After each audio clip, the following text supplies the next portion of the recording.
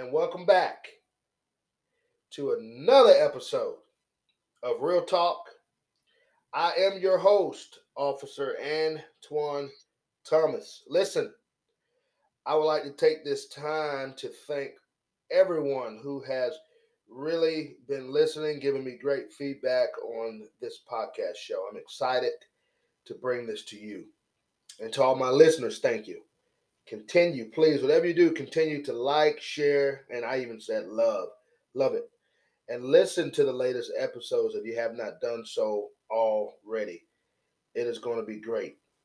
I challenge each of you who have not had the opportunity to listen to the last episode of what we have a new series entitled Blue Chats with Current and Former Law Enforcement Officers. You heard from the great Sheriff Donnie Harrison of Wake County, my former sheriff, my former boss. You do not want to miss what he had to say. We talked about his career, his over 50 years of law enforcement.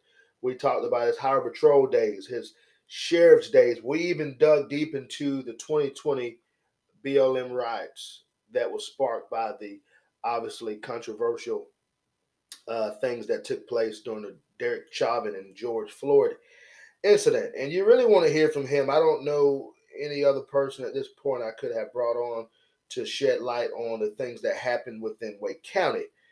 Remember, a 16-year veteran sheriff who knows that county, and he gave us great insight on what he would have done if he was still the sheriff. So I have enjoyed doing that. But I have another special guest on with me today. He's by telephone, and we have been wanting to do this for a while. We've been excited. He is a personal friend of mine. He is my former uh, supervisor as well. He was my training officer. He was all that. And he's still to this day a brother, and I love him. And he's just a great man. And he happens to be a veteran who served honorably in the United States Marine Corps. And so I'm happy to have him on today. Again, this is Real Talk, and I am your host, Officer Antoine Thomas. My special guest today is a man who is worth mentioning that he has a lot of knowledge to share. And I want the Real Talk family to give a special and a warm welcome to my friend and brother, Mike Marsh. Mike, how are you doing on this beautiful day? I'm good. Thank you, Antoine, for having me. Nice to talk to you. It's a pleasure. To all the listeners out there, believe it or not, Mike and I, we haven't spoken by phone in a while, but we text quite often when we have the opportunity and when our names pop in each other's heads. And of course, we follow each other on Facebook. I have seen his sons grow up to be young men, and I know they're going to be doing great things. Maybe one may follow in his footsteps or even go higher. But I'm excited, Mike, to have you on with me. Mike, if you would not mind, please tell all the listeners about your law enforcement career. And I want you to start from the beginning, from the day that you left the Marines and joined the police force. Okay. I would say it started back when I was in the Marines, actually. I was an infantryman, and at the end of my 4 years, I was sick of traveling overseas all the time. And I wanted to re-enlist, but I wanted to re-enlist as military police. And they told me they didn't have any openings. And so I decided to, go ahead and get out and become a civilian. So that's what I did. And then I was working for the town of Cary there in North Carolina. And then eventually I was thinking to myself, if I'm going to do this, I need to get it over with before I get too old. So kind of went ahead and my father-in-law, he was the chief deputy for Sampson County, John Connerly, and you had mentioned Donnie Harrison. I know they were fond of each other. So my father-in-law, he passed away recently, or in the last few years, and he was always a mentor to me. And so I wanted to go ahead and let's get it going and become a police officer. I forgot that we haven't again spoken in so long. I remember that when you worked for Kerry, you worked for the Public Utilities Department, right? Is that what you did? If I'm not That's mistaken. right. See, Yep. see how good my memory is. And That's pretty then good. that's right. And I had forgotten that your father-in-law was the sheriff for many years in Sampson County. Wow, that brings back memories. And so, up until the point of now, you have enjoyed, I know, the police force, and we're going to talk about um, your experiences. And of course, I know that you took an early retirement, and I know it was the best because I was around when you were thinking about doing that. And you took some time, and of course, you have a wonderful wife who supports you, and she was all on board. And as a matter of fact, y'all left the state of North Carolina because your wife took another job, and of course, it was a little, I wouldn't say disappointing, but it was a sad moment. And you moved back to your state, I believe, or you went to a different state. I forgot. Where are you located again now? We're in Ohio. That's right. But Mike's originally from Michigan. See, I remember all those That's right. details. And so that's right. He's in Ohio. So I plan to get up there and see my family at some point. So that's awesome. We're going to be, again, diving a little bit more into Brother Mike's career, but I know that he served many years for the town of Fuquay-Varina Police Department, which is where he and I met. And again, he was my training officer. I had some rough times with the great with the great Mike Marsh. I wish I had Mike. We need a couple hours just to talk about how that training went. But I tell you what, I'm going to be honest. If you've never been trained by a Marine, you need some time to experience that. But I can tell you what, Mike, to this day, I still can remember the training you gave me, and not let alone investigating motor vehicle crashes. I tell you what, but you were inspirational into, as we say, instrumental, I should say, in my career, and I have been able to apply what you gave me and build on it. So I'm excited. But look, I don't want to spend time reminiscing. We can do that later. However, we want to dive right into this very important conversation, Blue Chats, with former Lieutenant Mike Marsh. And so we are ready to dive into it. Just keep in mind, as I always say, audience, this show is centered around police. It is built around police, and we talk about police matters, and we interject it, and we actually inject politics, of course. And we're going to talk about what's going on later in the show in our country as it pertains to Afghanistan. But, Mike, I'm ready. My first Yes, question sir. to you. Oh, man, we're excited. You don't even know how excited I am. Mike, what inspired you to become a police officer?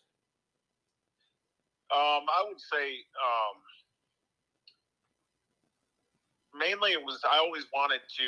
You probably hear this on interview boards and stuff, but I always wanted to help people. It wasn't always about the chasing and the fighting and the unknown. Even though that was all exciting, at first it was about I enjoyed helping people. Well, you definitely made an impact doing that. That's for sure. And you kind of answered that question earlier. In the second question, sort of you answered it, but want our listeners to always be engaged and remember. At what age did you join the police force? I was 24 when I graduated the academy. 24. So you, as they would say, you were full of piss and vinegar. You had just left the Marines sharp. You were in shape. You were just still squared away guy, but you were definitely squared away in that mindset that you had just left the armed forces. So do you find, and I know this is not even the question that we discussed, but did you find it was an easy transition moving over from the military over to civilian work as a police officer? Well, I had been out.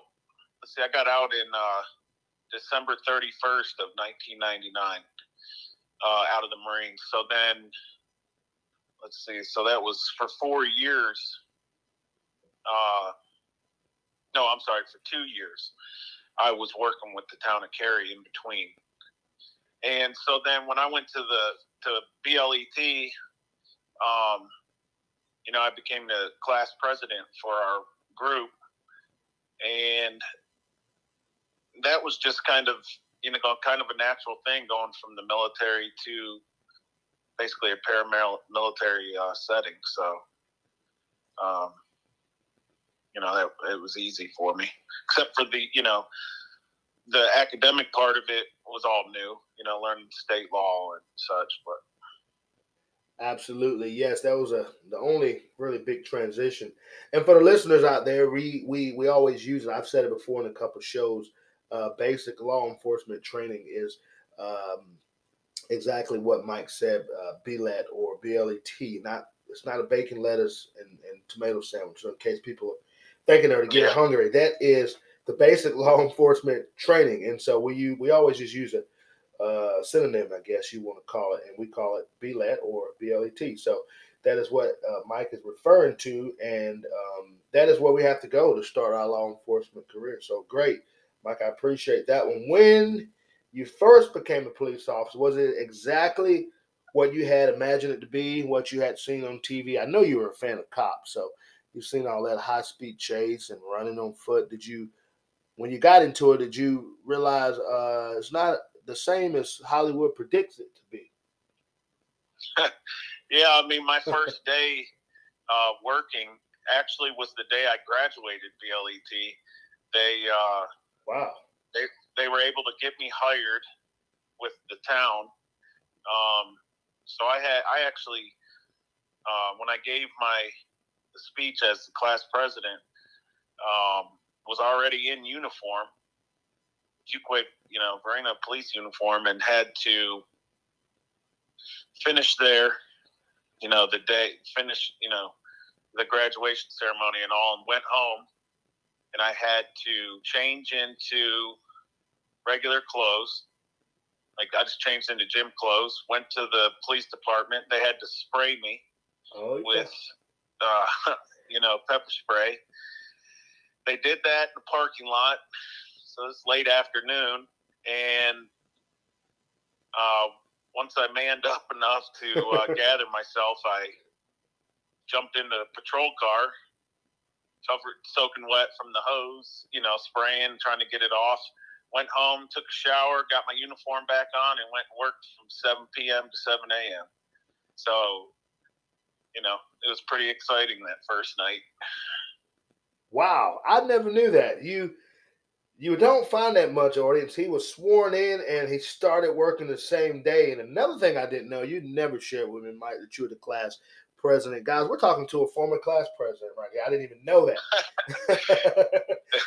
The class president himself, Mike Marsh. Yeah, well, we had a big mixture of different people in this class, so it all worked out. Wow. There's no need to even talk about your first day on the job. You just answered it. And that is, my friends, a first day on the job. And if you've never been pepper sprayed, I don't recommend it, okay? But if you ever find yourself on the losing end of a cop's pepper spray, I suggest let them know that I told you need to run. That stuff is powerful. And it is, right? And I know you've probably used it multiple and numerous of times in your career, your law enforcement career. And let me tell you what, that would kind of what we call really be a sucky day. You was pepper sprayed, had to get out of your eyes, and of course, if you've never been pepper sprayed, it usually reignites itself at some point.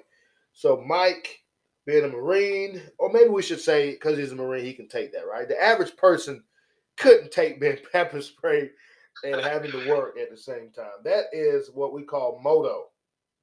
Yeah, I just wanted to get back to work. I wanted that first night. So.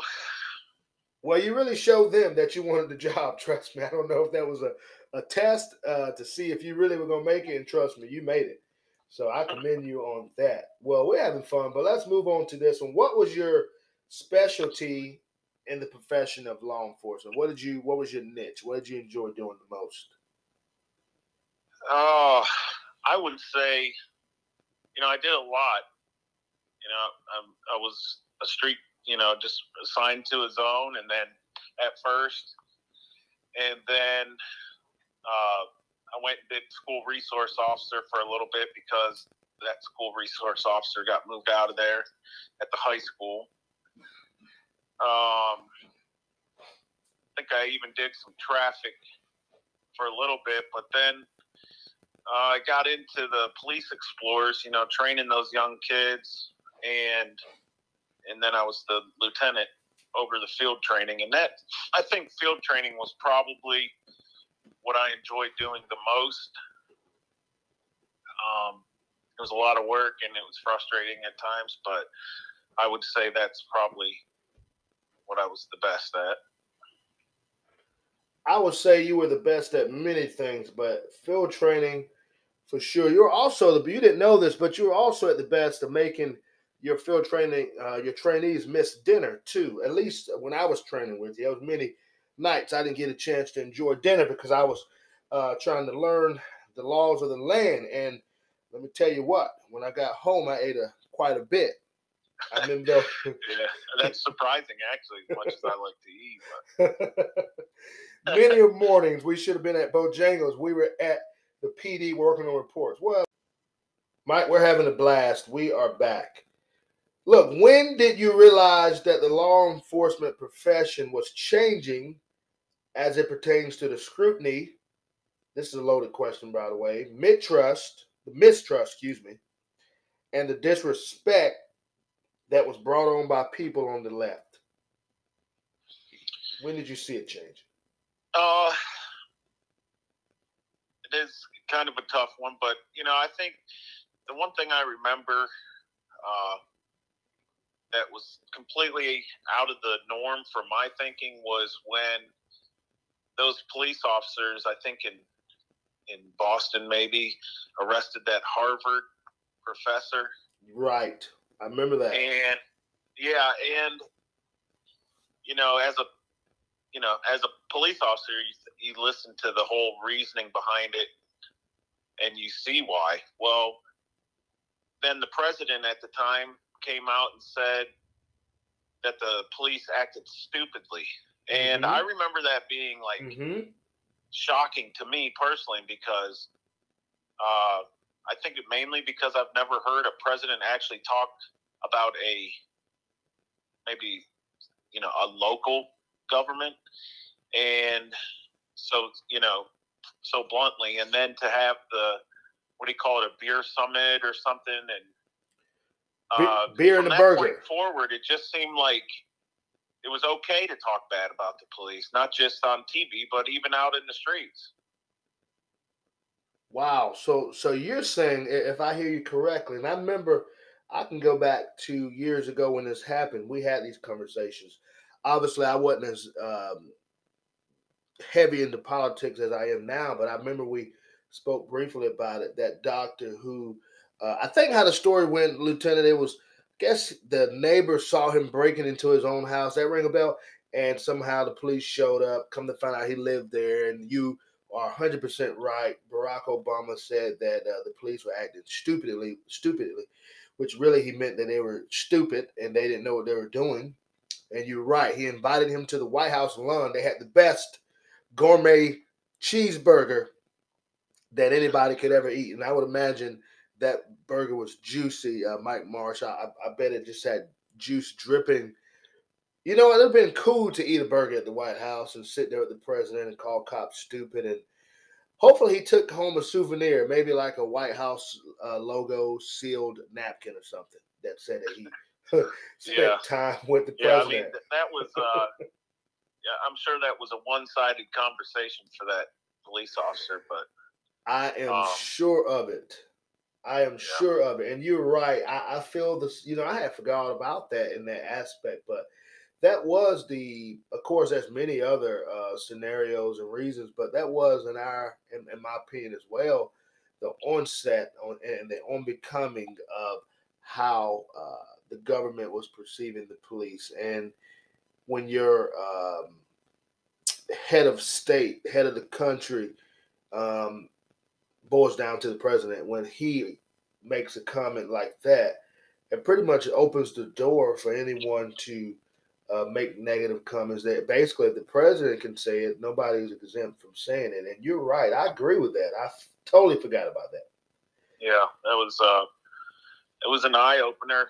Not just for me. My father-in-law was shocked by it. He had been in it for since '74 or something like that, law enforcement. So I would say it was around that time, and still today, I think people still blame that president for a lot of the hatred between police and the communities.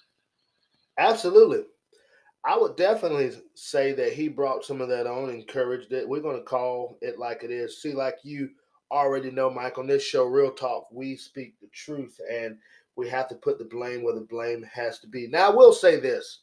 As citizens, if we can offer you some law enforcement quick advice, get to know your neighbors, okay? Before you get the police involved, make sure that that neighbor doesn't live there. And at the end of the day, if the neighbor decides to break in his own home, so be it. Do it. But we can solve some of our issues by just knowing who your neighbors are. I can tell you in my neighborhood, and I know you do, Mike. I know who the neighbors are, who belongs there. People that are out of character, who don't belong. I still stay within my means and make sure because they could be visiting. But you want to be careful with that stuff. But you're right. I digress. I'm sorry. I had to say that. What are your thoughts on the events that took place last year as it pertains to Derek Chauvin and George Floyd, the martyr that they called him, the great man who did no wrong, George Floyd, and the BLM riots and the U.S. Capitol riots? It is up to you if you want to comment on any of those topics. I'll let you pick three. I'll comment just briefly on the George Floyd thing because as a police officer, like I just gave an example of defending the police when it came to the president calling them stupid. In this situation, and because I, how I train people, it was the dumbest thing I had ever seen for this cop to just sit on the back of his neck or however he was sitting on him with his knee on him. And in no way, shape, or form can anyone defend that. But is that why he died alone? I doubt it. But it just looked terrible. It looked terrible. And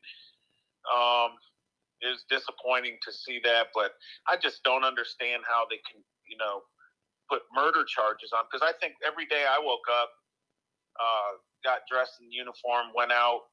What would happen if we made a mistake and someone died because of that mistake? That doesn't mean it was murder. And to me, that just blew me away. But it could have been avoided. I think it could have been. If with proper training, I think he probably would, and any of those guys wouldn't have been in that situation. That's good stuff. And I always say on the show, Mike, you probably heard me say it before. I don't know any, including yourself, even though you're not still in it, but any white officer who goes to work or even before they head to work, they say to themselves the night before, I can't wait to get in that patrol car because I want to kill me a black person today. No, let me say it like this. I'm going to kill me a nigger today. I don't know any white police officer that has ever said it. Now, some may say you would never hear them say it. I know their heart in that aspect. Now, will we all have something that come against us that we're not prepared for? And you hit on the nail, Mike. You said uh, back then we have all been in situations, and the whole goal is where will somebody die at the hands of us by accident? Are we supposed to be charged for murder? And the answer is no. You're right. If we're not doing that thing maliciously, like you stated about Derek, and you're right, he was on that neck a long period of time. But at the end of the day, I think we will see. This is just my opinion. In the next 5 years, or even may take longer or shorter, his case will be appealed and overturned because you look at this. I believe in my heart the reason why he was really charged with the charges they gave him because they understood that if they did not bring down an indictment that heavy and, of course, the guilty verdict, that city had never seen a riot. They were going to see it that night, and they were prepared to do it. Oh, of course. Right? Of course. That's not fair at all. Not fair at all. It's not fair at all. But and of course that'll be denied. But that clearly is the case for a murder charge. Absolutely. And when that day, and like you were saying, officers go to work saying they're going to go do some stuff like that is just not true. I mean, it just isn't true. I mean, like you said, if it is true and people want to say it's because you don't hear people say that, well, those people are probably need to be committed anyways and are probably not coming to work. Exactly. Because, it hadn't changed. The first thing we have in our mind when we get to work, if we work in the morning shift, is what are we having for breakfast? And if you're coming in for dinner, you want to know from the brothers and sisters, what are we having for dinner? But at the end of the day, there ain't no cop, black, white, green, that is coming to work, because who wants to be under this type of scrutiny? So I'm with you. Thank you for that knowledge there. I totally agree. And to the listeners, I hope that you understand where we're coming from there. But we want to move on. What made you decide to get out of law enforcement, Mike? What was that deciding factor? Oh, that's personal reasons. I had just night shift was terrible. I had gotten to the point where I didn't want to, working rotating days and nights was not fun. And you know that. I do. And, they didn't want to switch to permanent shifts. The officers that were coming in towards the end there were different. The policies were different, with change. And, my wife had that opportunity for promotion, and I jumped on it. And she was supportive of that. It was sad. But at the same time, for me, with the 3 young kids and, rotating shifts, it was kind of a good day when I left there. I did, and I feel like I did my best when I was there, and I think they know that. We had a good chief at the time, and, he tried to get me to stay, but it was nothing he had done. So I just made that decision.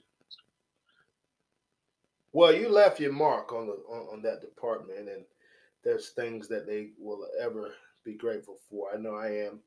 And for those who don't know you, and I'm sure we're going to have some family listening into the show because they want to hear from their great, beloved family member. But Mike is a huge family guy, and his sons are involved in sports, heavily in baseball, and being in that, because I recall some days, you would find time to go to games, and that's what it's all about. You were not only giving that community policing, but you were taking the time out to still be with your sons, and that meant a lot. And so I know that was a deciding factor. But I can tell you, I am blessed at this point to have a permanent shift. And like Mike said, those rotating shifts, 12-hour shifts are, it takes a toll on your body. But I'm fortunate at this point. I'm happy about it.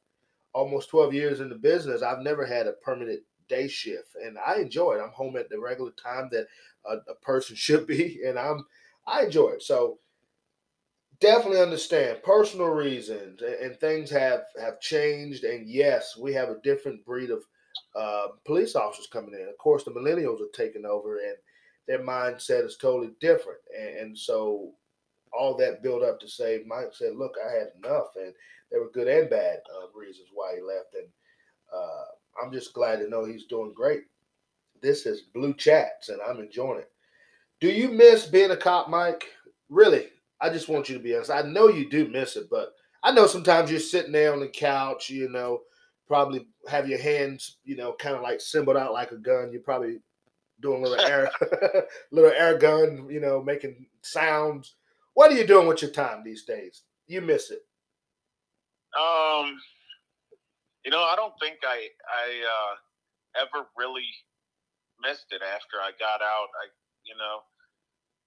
Um, I felt I was at peace with my decision. So, you know, I came up here, and like you had mentioned, community policing and such. There were plenty of times, we'd get off at 7 a.m. and on a weekend I coached, so I'd have a baseball game to coach at 9.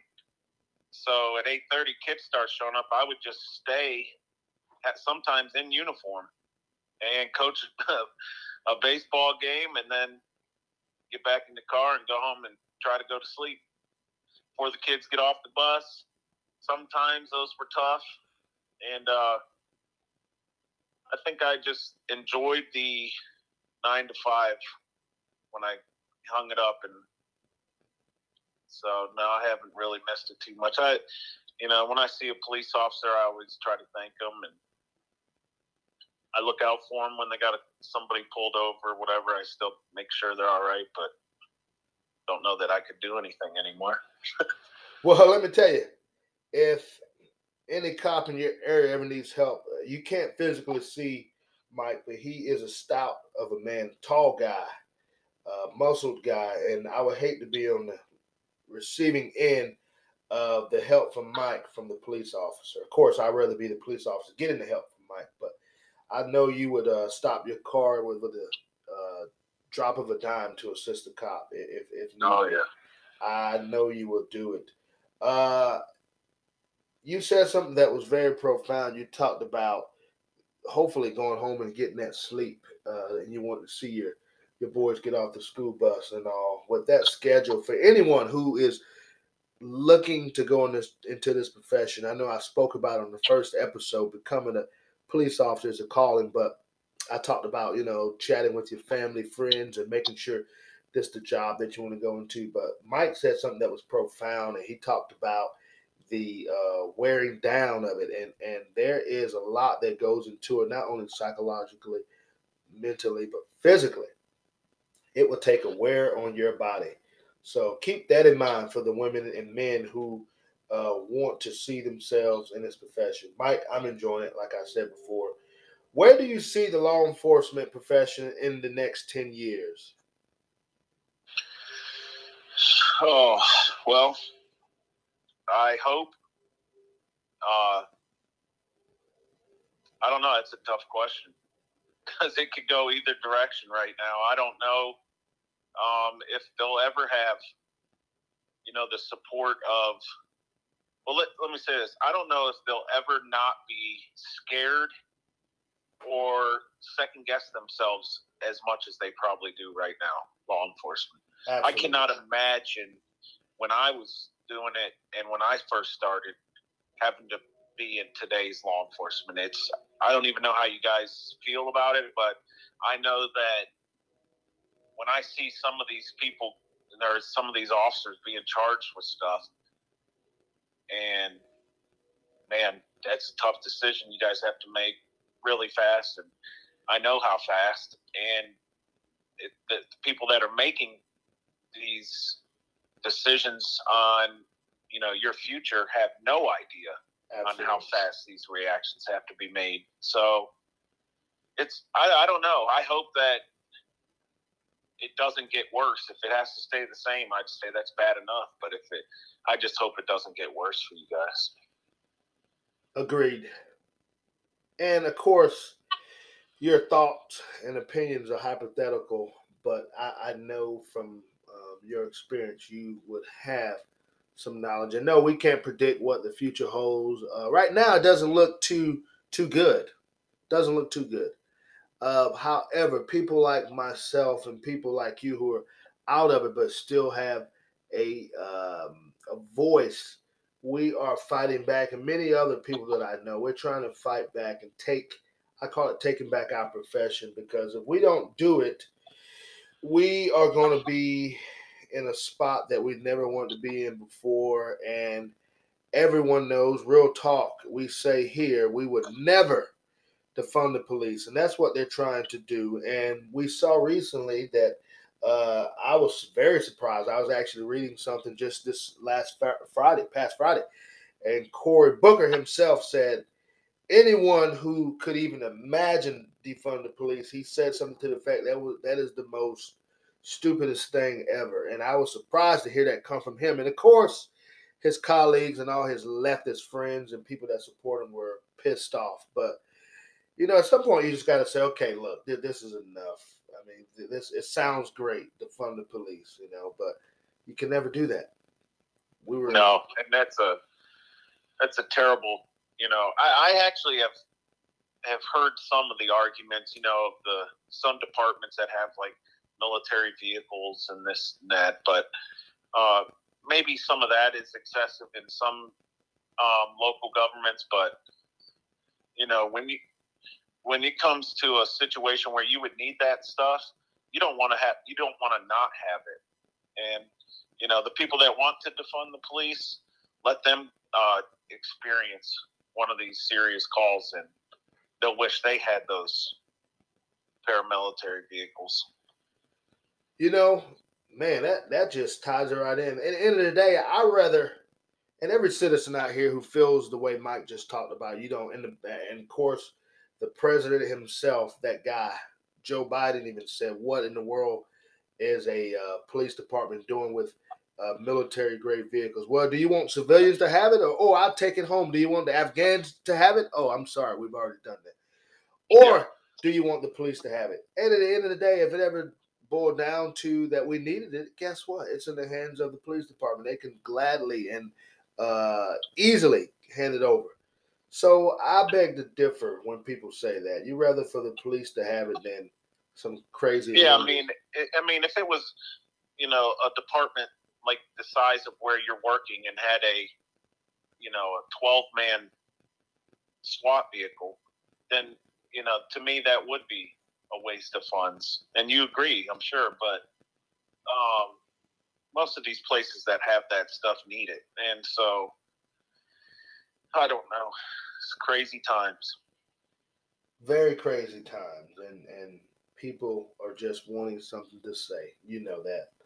Well, Mike, we have wrapped up the first segment of Blue Chats with current and former law enforcement officers, and I want to move into what is most relevant now, and that is the Afghan war with your experience. And so we're going to go for a short break very quickly in a moment. And Mike, we're going to dive right into the expertise that you bring along from serving in the United States Marines and being, in my opinion, an expert to tap into this, what is going on in Afghanistan. So, listeners, just in case you forgot, this is Real Talk. Just in case you forgot. And I am your host, Antoine Thomas. And I do have on the line with me Mike Marsh. So if you're driving in your car, like I always say, make sure you're seatbelted in, you're focused on the road. I know you're having so much fun listening to us chat, but focus on the road. I hate for you to damage your vehicle. And if you're home on the couch, wrap in your blankets, don't fall asleep yet. We have more where this is coming from. Look, we're going to take a quick break, and we'll be back with you in just a short minute. This is Real Talk.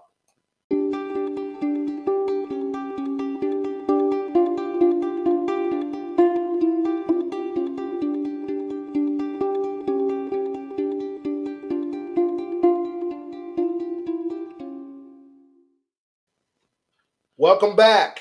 Welcome back. Hope you're able to grab a drink, some popcorn, whatever you like, or whatever you enjoy snacking on while listening to Real Talk. Okay, we're back. Now, I told you we're going to dive into those heavy military questions, and I have, again, my good brother here with me, Mike Marsh, who is a former Marine, and I want to get his expertise and his insight. Mike, what are your thoughts on this Afghan controversy? Well, it's hard to, I know how easy it is for everyone to bash and blame, I guess I should say, Donald Trump for every decision he made. It was always, if you notice, it's always him that made the decisions that they could blame on. But put the blame on. But now,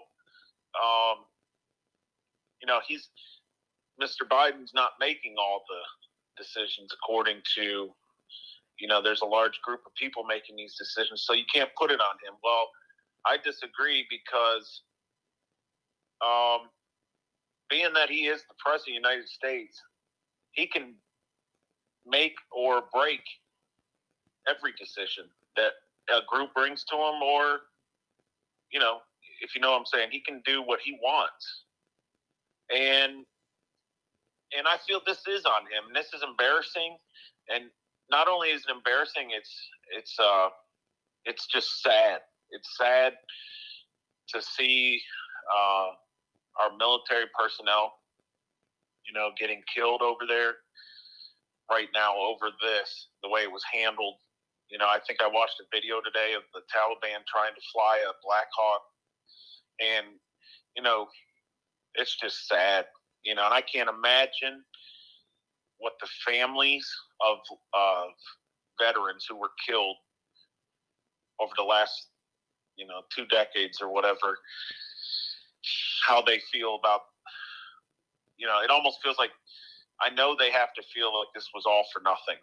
And I've heard people say, this was a useless war, or, meaningless war we should have never even got into. But I think, that bothers me when I hear that, because we went to Afghanistan because of what they did to us on 9/11. A lot of people, they think that we went there, I've heard the oil excuses and then, George Bush and this and that. But we went there because of 9/11 and Osama bin Laden. And we found him and took care of him. So, I wouldn't say it's all for nothing, but it's definitely sad to end the way we did. And I think it is just unacceptable that we have left Americans there and are going to leave Americans there, and all of these military equipment and weapons, and it's disgusting. It is disgusting. Agreed. Now, I know you wasn't in the Air Force, but are those Apache helicopters, are they easy to fly?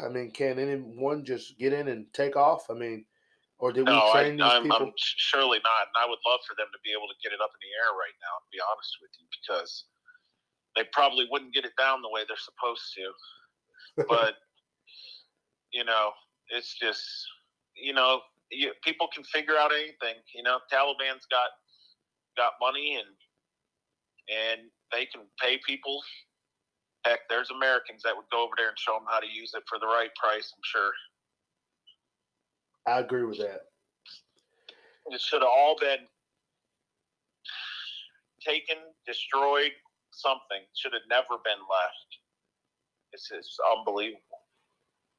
Now, typically, I know outside of you, I spoke to some other soldiers, not this go around, but it's been years. And I remember them saying, and my aunt, my mom's youngest sister, is a retired Army vet. So I always talk to her too. But at the end of the day, isn't it kind of, well, I guess it is possible, but don't they normally leave some of the equipment behind when we leave these countries anyways? Not as much as they did, but we normally leave a few items, right? Usually. Not guns. Yeah, but I've never heard of it not being destroyed. I guess if it's something that, if we're talking about, I don't know, if we're talking about food containers or tents or stuff like that, or maybe just transportation vehicles, man hauling vehicles, something like that. But when we're leaving, helicopters, I've heard jets, plenty of ammunition and such. I've seen and heard of this stuff being destroyed before we leave it, not just walk away from it. But I'm sure there's people out there that can come up with something, but it definitely is not normal. And that makes more sense to destroy. That's almost like, as I talk to you, it's almost like they the government designed it for the Taliban to get their hands on this stuff and ultimately use it against us. I mean, because who would, as you stated, in the right mind, leave perfect equipment to the demise or the hands of our enemy? That just doesn't make any sense. And on the same note, leave Americans the same way. Leave Americans, which is right on task for the next question that I have, and you already went right into it, and I love it. But the audience needs to hear this. From your military experience, is it even possible? Is it even possible that the government will be able to rescue and get all of the stranded, and we call them stranded? I know I watched the horrible press secretary Jen Psaki the other day tried to scorn Peter Doocy for saying the word stranded. And at the end of the day, he's real. He said the exact and the perfect word. They're stranded. Yeah, I mean, you say, is it possible? By this deadline, no.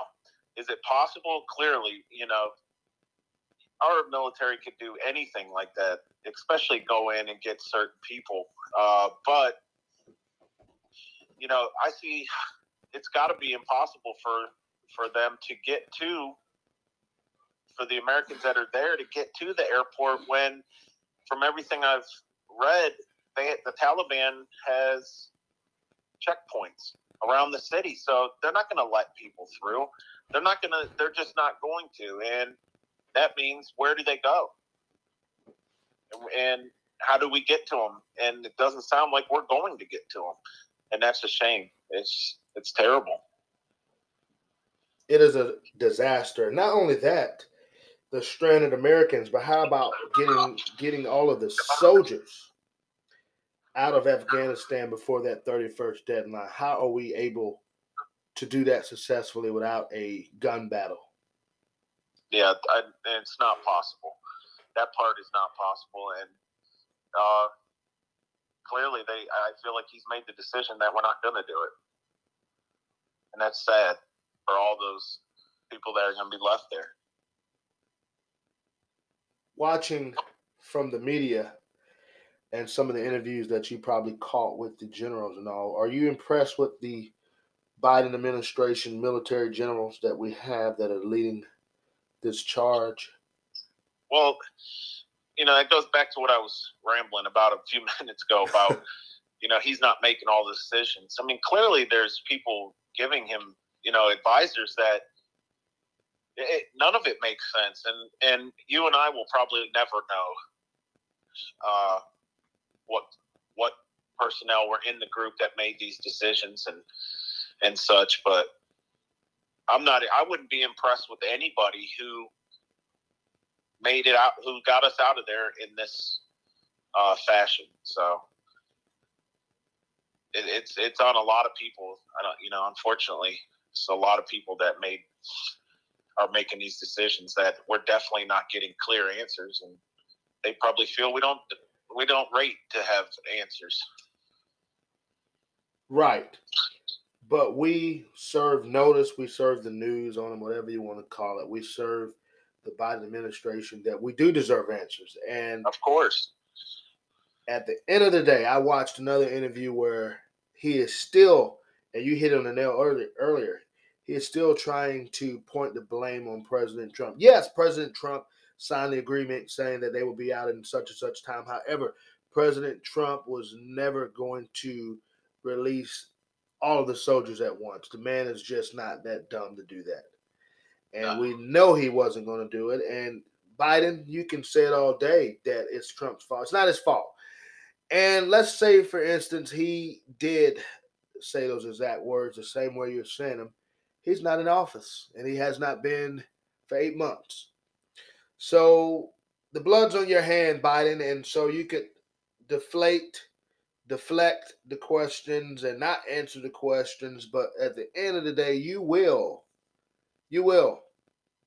have to, as we say, take full responsibility for your actions. And I know the other day we killed, so that's why, going back to that, and I digress for a second, they killed some guy, some high level intelligence person who they hadn't told us if he's in the Al Qaeda or is he a part of the Taliban, but they killed him with the unmanned device, of course, the drone, and hadn't told us much about him. Apparently, like you stated, are we even rated to even know any information? They won't even tell us who the person is. When we killed Benghazi, is that was his name? What Baghdadi? Uh, the president came out himself and told us exactly where, when it was appropriate. They took him down, you know. And we have Biden who's keeping us in the dark. And so, well, he's in the dark too. So I guess he feels if he's in the dark, the American people should be. But no, Biden, the blood's on your hand. Blood's on your hand. Mike, you have answered a lot of great questions with your insight, but I have one final question, the most important question. And I know you're not a part of that administration. I know you're not a general. I know you don't make those decisions, but I want to know from your experience. This is the finale question. In your heart of hearts, do you feel that with what's going on now, we could find ourselves back in a war again? That with Afghanistan? Absolutely. Oh, I doubt it.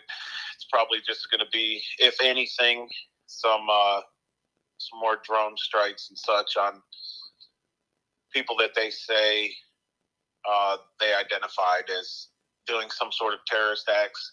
But as far as going back into the mountains and actual fighting, I don't think so. Wow. So you think we're just going to let this one slide, huh? I do. I really think that's what their plan is. Wow. And as the more you talk about it, I sit here and think about it.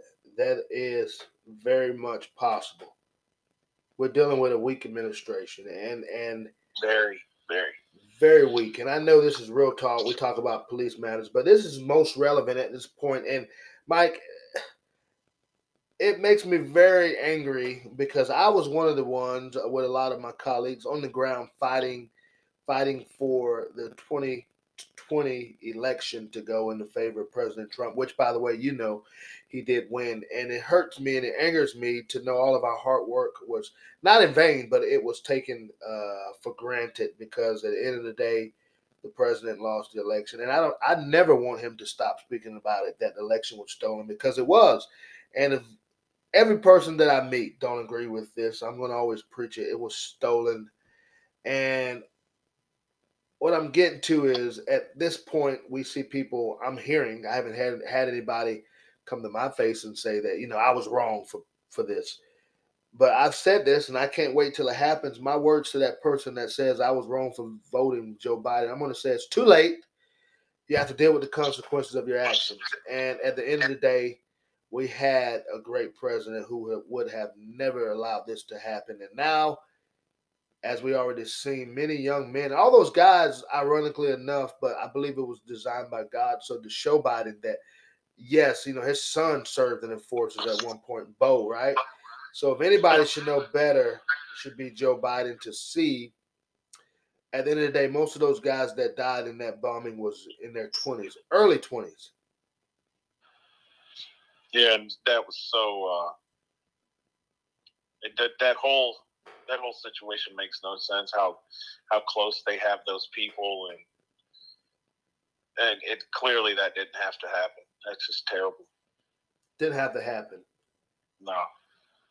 And I'll say this too: our military seems like to me they're rescuing more. And let me just say this because we're in the world of you have to go ahead and throw your apologetic out and your disclaimer so people don't accuse you of being racist. And even though I am a black man, I'm still can be considered a racist because I'm talking about another race. But I find it to see, maybe I'm blind, but I'm seeing a lot more citizens of Afghanistan being free than Americans. And it befools me. It makes me, it definitely, I'm very fathomed by it to see the fact that they're putting them on our cargo planes. And I told somebody this the other day, I tell people every time I talk to them, in the midst of COVID.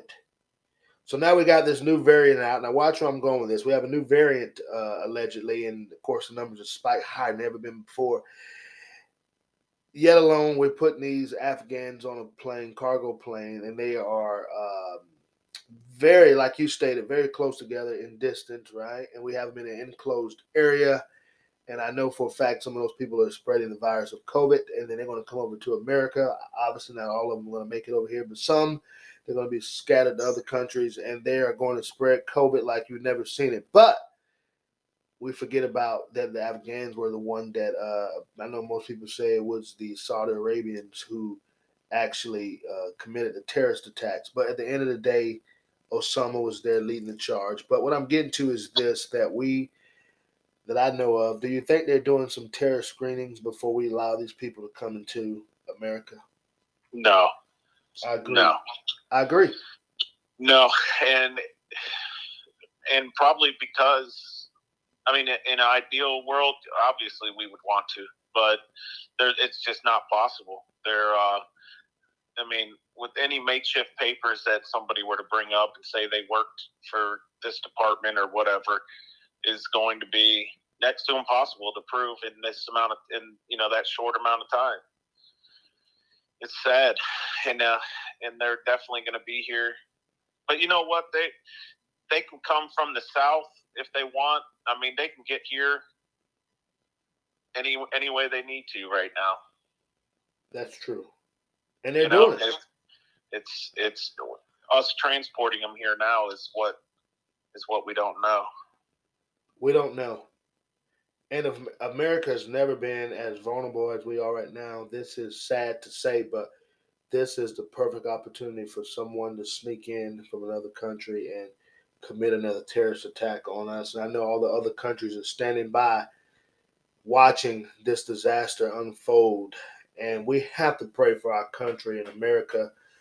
Mike, it has been a pleasure just sharing with you. This is sort of our catch up moment, but it happens to be to all the live audience on the podcast show. And I have enjoyed, and I know the listeners are. And listeners, I want you to give me your feedback. You know where to find me on Facebook, Instagram. I'm the Politician Man on, or actually Politician Talk on Instagram. Politician_talk. I believe that's what it is. And if I'm wrong, type in my name. You'll find it. But either way, let me know how you enjoyed this episode. This is one of the best. I always say all the episodes are great, but this is one of the best. Mike, I have really enjoyed you coming on the show, sharing your thoughts and your experiences. It has been a great collaboration. I hope you feel the same way. Oh, it's been great. I appreciate it. You're welcome. I mean, I'm just overjoyed that we finally was able to put this together. I look forward to bringing you on again and sharing in other deals that are going on. I want to catch up even more to find out in the next few episodes, somewhere down the road, what's happening, the afterlife of Mike Marsh. And I forgot to give you the subtitle, listeners. It is called The Life After Being the Popo. That's what I came up with. Life After Being the Popo. You're hearing it from Mike Marsh himself. Mike, I love you, brother. Tell the family hello and the boys, and I know that they're doing great things. They're probably getting ready to lay it down and get ready for school tomorrow. But I have enjoyed it. You tell the wife hello, and I want you to stick by for a moment. But we're getting ready to wrap up. We're getting ready to bring it to an end. I know everybody's saddened by that, but we have to go because we have to get refreshed for the next episode. But to all the listeners, I have another awesome episode coming your way. Okay, I believe in the next episode after this, I'll take a short break from the chats and I'll come back by myself. I've been doing some interviews and I've been enjoying the interviews, but I need to come back and just dive right into what I have to dive into. And I've been watching this, Mike. I don't know if you've been seeing this, but it is something new. Out of all people, it's being pushed by the worst mayor down there in Chicago, Lori Lightfoot. She apparently is pushing this police task force accountability. If you heard about that, that's the latest thing. And of course, it's happening right here in North Carolina, right here in the capital county of Raleigh. The governor, Roy Cooper, the dictator, Roy Cooper, we like to call him, has put together this task force as well. And guess what, Mike? It's made up of the civilians. And Sheriff Dunning and I talked about it very briefly. I said, Sheriff, you know what's amazing about this task force is they have all these folks up, and I'm talking from around the country too now, because every state is appearing to do this now. I see all the representations from the black activists, from this person and this person. But you know who we never see on this task force that I know of, Mike? We don't see a police officer up there. Mm-hmm. One-sided. One-sided. And there's another buzzwords that are going around. They're calling it reimagining the police. Well, I'm going to reimagine the police as well, being great as we are, becoming even greater. That's what I'm going to reimagine the police. However, these are the latest buzzwords that are going around in the world today. On the left, by the way, the right's not pushing this stuff. It's all the left. Go figure, right? Well, we're going to dive into that. I'm going to do some research and I'm going to get back with y'all and we're going to talk about reimagining the police. Doesn't that sound cool? It makes you just want to take a nap, reimagining the police. Oh, yeah, by the way, I look forward to sharing that with you. So please stay tuned for that. Please stay tuned. Look, listeners, as we wrap up, I say it in every episode, I really have enjoyed bringing this particular episode to you. And as you always know, I always say reach one, teach one. But what we need to do is stay tuned for the next episode of Real Talk. I'm your host. I'm your guy. I'm the one you need to listen to because it's Real Talk. Please stay tuned for the next episode of Real Talk. I am Officer Antoine Thomas, and as I always say, I have thoroughly enjoyed it. God bless you. God bless this country. God bless your families. And most of all, God blessed the United States Armed Forces. Listeners, until next time, this is Real Talk. I'm your host, Officer Antoine Thomas. See you again.